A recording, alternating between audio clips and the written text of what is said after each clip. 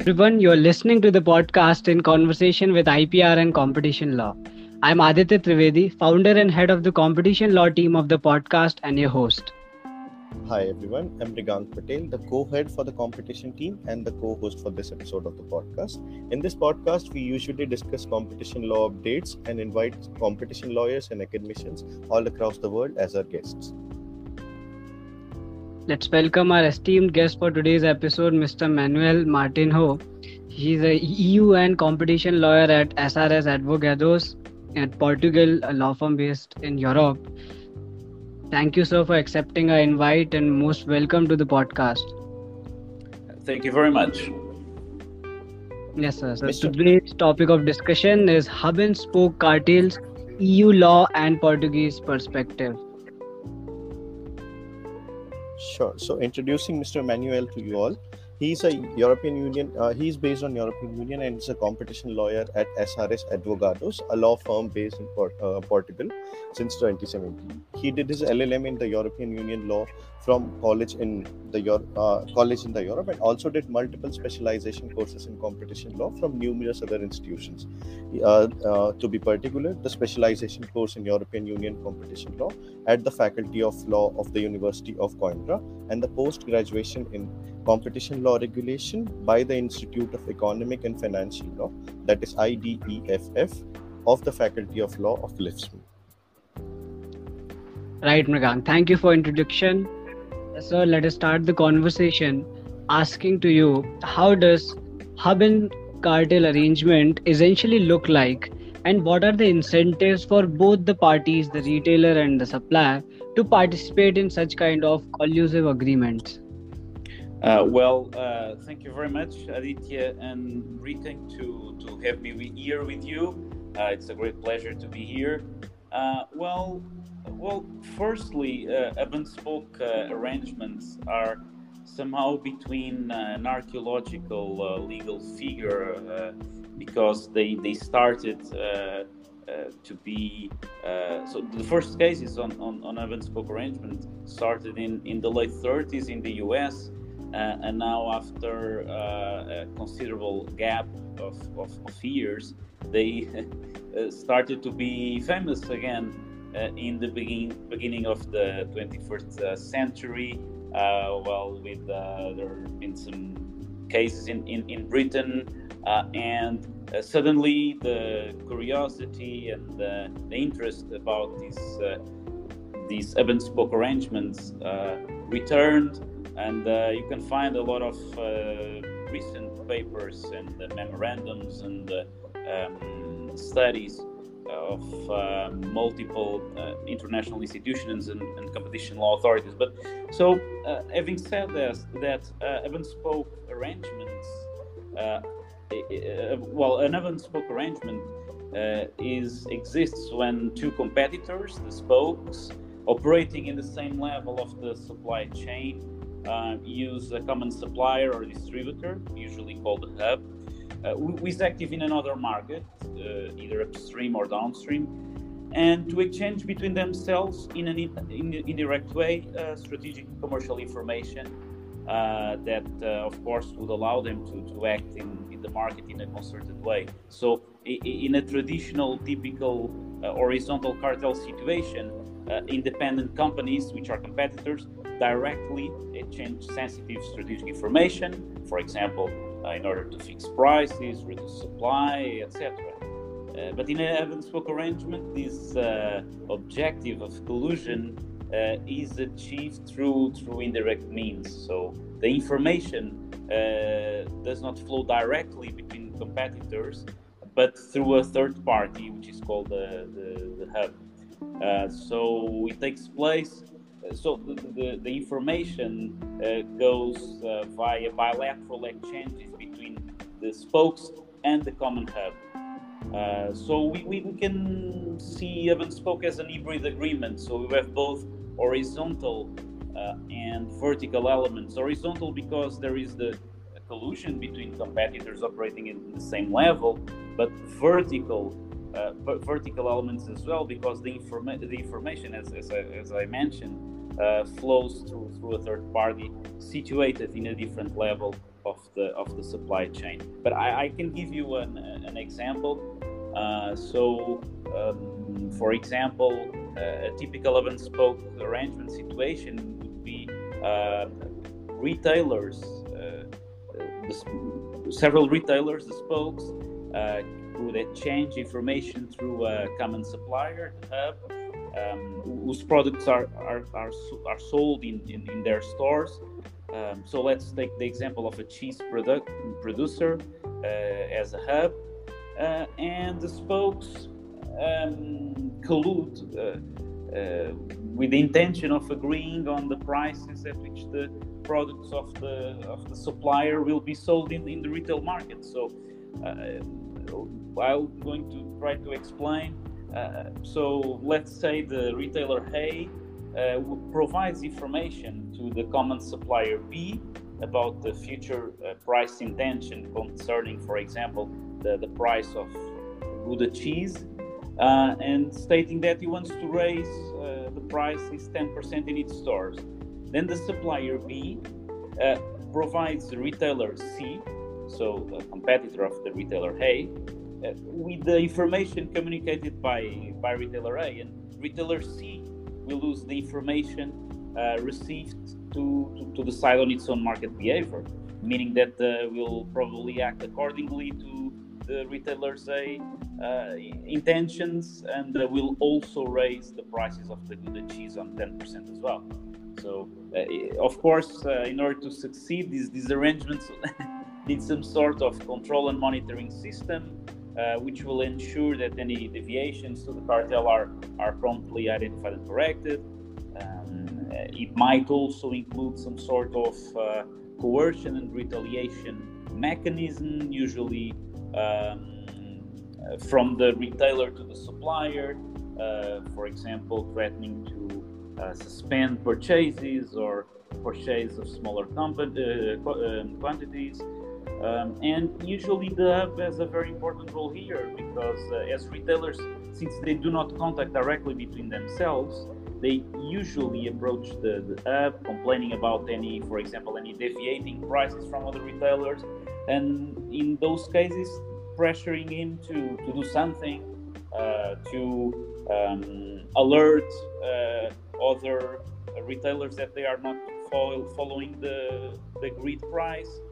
So basically, this is what hub and spoke cartel means. And you also asked me about the incentives for retailers and suppliers to participate in the collusive agreement. Well, it might seem counterintuitive, the idea that both suppliers and retailers have incentives to enter in a hub and spoke collusive agreement, especially for the supplier, because the hub, because reduction of competition on the retail level will most likely lead to a reduction on his sales, on suppliers' sales volumes, and so. But well, there are some incentives that have been identified in some decisions and some studies. So, for example, one incentive is the supplier to answer a request from a retailer. So sometimes retailers want to stabilize or increase retail margins, retail prices for certain products, and then approach the common supplier to ensure that stabilization or that price increase. And so for the supplier, this is the supplier is put in a complicated situation, because if retailers complain about the prices that are the prices of other retailers, the supplier has two options: either, for example, reduce the wholesale price at the cost of its own margin, and then of course that would have the consequence of all other retailers will ask for better price conditions, better wholesale price conditions, and for the supplier that would be very, will put the supplier in a very bad financial position. It could undermine its economic situation. So the only solution would be to promote and facilitate that increase and stabilization of cartel prices. But other incentives could be for the supplier, could be, for example, the intention to pass on some costs. Let's imagine the situation. Let's go back again to the example of the Cheese. producer. So if there is an increase in raw material which is used to produce cheese, I'm not an expert in agriculture, but for example, if there is an increase in the price of fresh milk, which is necessary to produce the cheese, and the supplier wants to, the supplier will need, because of the increase in the costs, will need to increase wholesale prices. It might, for example, agree on an event spoke arrangement with retailers in order to guarantee that not only the wholesale prices increases, but also the retail prices increase. So the cost increases the supplier faced because of the raw materials, because of the fresh milk, is passed on not only to retailers but to the consumers as well. So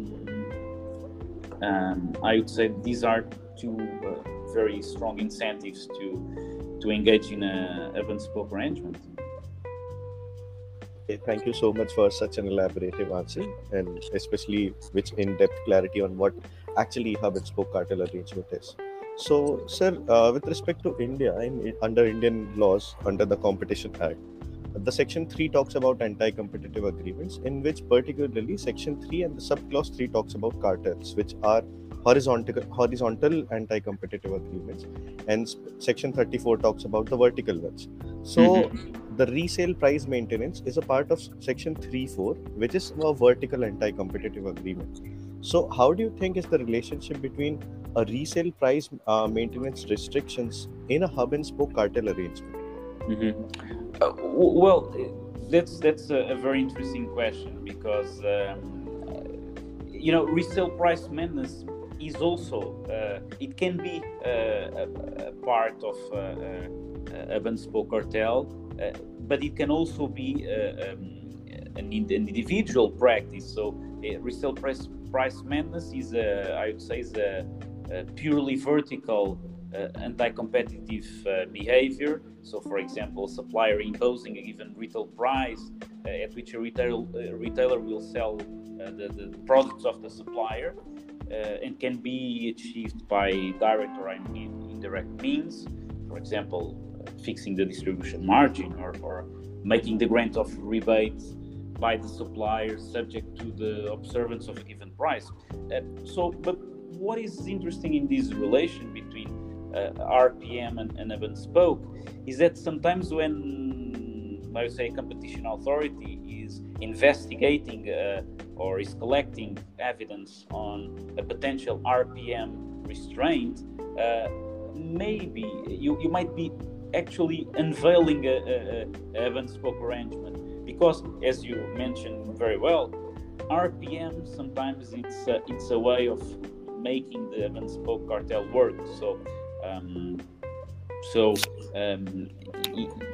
if the spokes, the competitors want to raise prices, and if they don't speak between themselves, because that's the characteristic of the event spoke. Spokes do not speak between themselves. Competitors do not sit at the same table and speak directly. So the RPM here is used because since the information flows in a vertical way, it is for the hub, in this case the supplier, to convince other retailers to raise prices. So RPM is indeed instrumental to the hub and spoke arrangement. It's a way of ensuring the functioning of the hub and spoke cartel. So, for example, if the hub is approached by a retailer, for example, the retailer A wants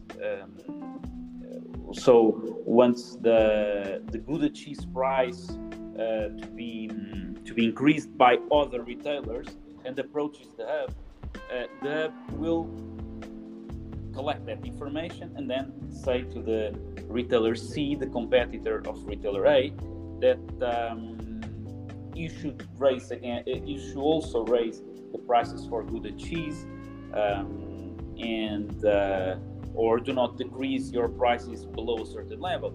So that's this, but it's simply that's the way RPM and events RPM intersects hub and spoke cartels. But this also, if I may, Merican, this also places a very, I'd say, challenging question to competition authorities, because proving hub and spoke cartel is quite difficult. It requires a lot of proof. Maybe we'll talk about it later, but the standard of proof and the criteria needed to prove an hub and spoke cartel is quite difficult. It's quite hard. So sometimes competition authorities, if they have evidence that might indicate the existence of an hub and spoke cartel, but might not be sufficient to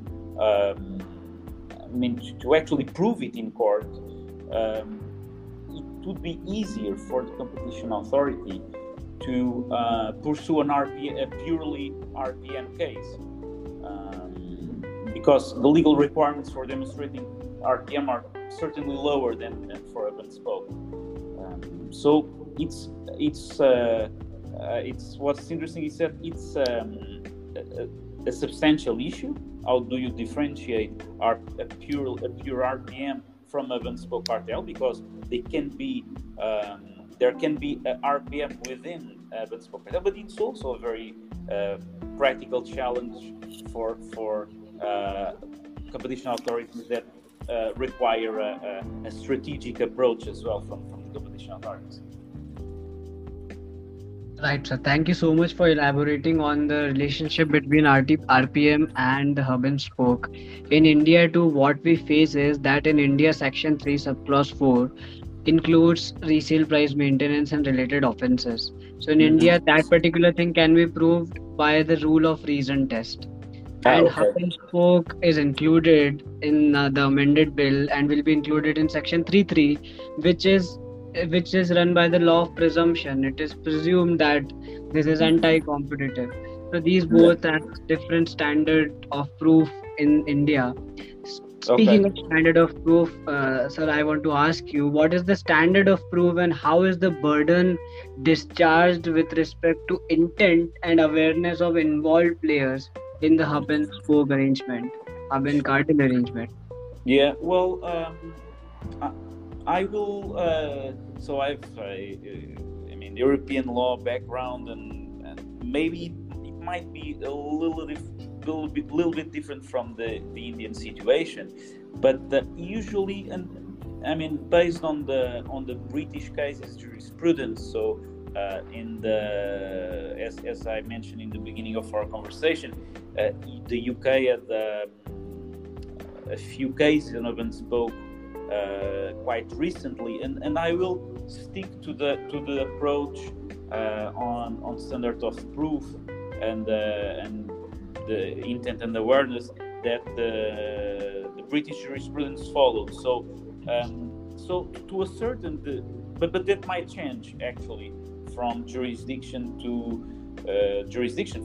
For example, from the European jurisdiction to the Indian jurisdiction. So, but basically, to a certain, the existence of hub and spoke cartel, you need to follow so-called ABC test, and it's a test that is divided into two different steps. So you can see from this introduction that it's sometimes it's not easy to to prove the existence of this cartel. So first step, you have three objectives I would call conduct related that need to be established. So first of all, the first criterion is that you need to prove that spoke A discloses, for example, future pricing intentions to the hub B, and then that hub B passes the information on the spoke C, and then that the spoke C uses the information in determining its own behavior on the market. So you have to actually prove the existence of this triangular relationship, and that the concertation between A and C is indirectly achieved through the B. But then, and your question mentions very well the intent and awareness, because it's not enough to find evidence to prove these conduct-related criteria, this triangle relationship, because you actually need to ensure that spoke A and spoke B actually communicated these information. I mean, you need to ensure that neither spoke A nor spoke C would be held liable for behavior that is beyond their control, and that so you have to prove that this what jurisprudence called the state of mind. So you have two other subjective elements as well. So what does this state of mind criterion means? It means that the spoke A must communicate, or you need to prove that the spoke A communicates the relevant information to a B, specifically with the intention that that information will be passed on to a horizontal competitor, for instance, spoke C. And then you can wonder what intention means. It's actual foresight, it's reasonably foreseeable. That's still a gray area regarding the analysis of these criteria. And then you have to prove a second element regarding the state of mind. You have to prove that spoke C, the horizontal competitor at the receiving end, must know exactly why and under which circumstances the B obtained the information by the spoke A. So how does this state of mind criteria works in practice? I mean, of course, it's not about reading people's minds. Of course, competition authorities have nowadays a variety of different resources and tools, but they still don't have a crystal ball. So it's not about reading spoke A and spoke C's mind, and you can just presume that because there was a flow of information, it's necessarily anti-competitive. So the assessment of the state of mind criteria must actually rely on much more on indirect and circumstantial evidence, such as the market context, such as the information provided by witnesses. So, for example, one might ask, is there any legitimate business reason for the transmission of pricing information from A to B, or had A previously received from that information through C, or for example, who has received the information from the B on behalf of the spoke C? Was it the director or other staff member, which must certainly be aware of the sensitive nature of the information shared by B? Or were there internal pressures to raise prices? Was the information shared in this triangular relation already on the public domain, or so. It's not easy. I mean, you need to do a case by case assessment, and you cannot just rely on documentary evidence. You definitely, in order to prove the intent or the awareness, you definitely need to aggregate information about the context, about the context of the market, the context of the sector, and the context of the people involved in these exchanges of information. So it's also as well a huge challenge for competition authorities, because they also have to have the means and like the IT tools, the staff, the time to investigate this complex practice. So it's not you cannot just infer from the existence of exchanges of information that you have clearly an hub and spoke cartel. No, you need to prove. You need to also prove the state of mind criteria. Okay, thank you so much for such an elaborative answer on the burden of proof and the essential requisites of the standard of proof. Quite a lot of time, competition authorities struggle to determine what could be the actual burden, because all the information is actually discrete in cartelization. So, advancing further, sir, could you please elaborate on the Portuguese legal framework regarding the hub and spoke cartel arrangement? As far as what we have read, Article 19 of the Portuguese Competition Act, which is also synchronous to Article 101 of TFEU, emphasizes on the same. So we'd be glad to hear it. Yes, exactly. Much different from the India legal framework, I guess. So, as you mentioned, Article 9 of Portuguese Competition Act replicates Article 101 of the Treaty on the Functioning of the European Union. So, and there is no specific provision referring to the prohibition of hub-and-spoke arrangements in Portugal. So, in order to ascertain whether hub-and-spoke arrangements infringe Portuguese law, I mean, you must fulfill the general requirements of Portuguese law, like any other more traditional type of collusive behavior. So you must prove that there is an agreement between undertakings or concerted practice that has its object or effect the prevention, distortion, or restriction of competition, and that has an appreciable effect on the Portuguese market. It's curious that you ask about the Portuguese competition law, because in fact nowadays, or a few years ago, in 2007, the Portuguese Competition Authority has actually initiated several hub-and-spoke cases in the retail sector concerning fast-moving consumer goods. So, despite the fact that the Portuguese legal framework is, does not have any specific provision on hub-and-spoke, does not explicitly,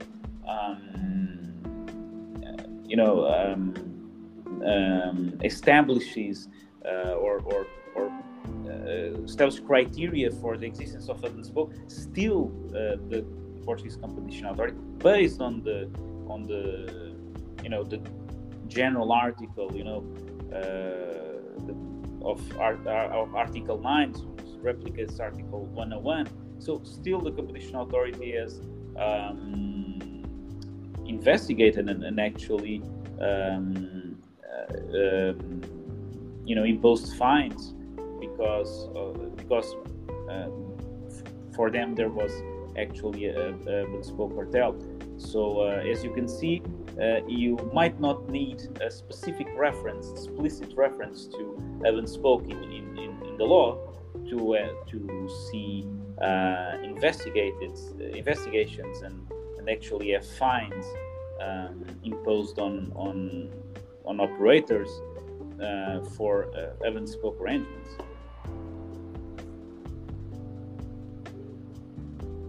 Right. Thank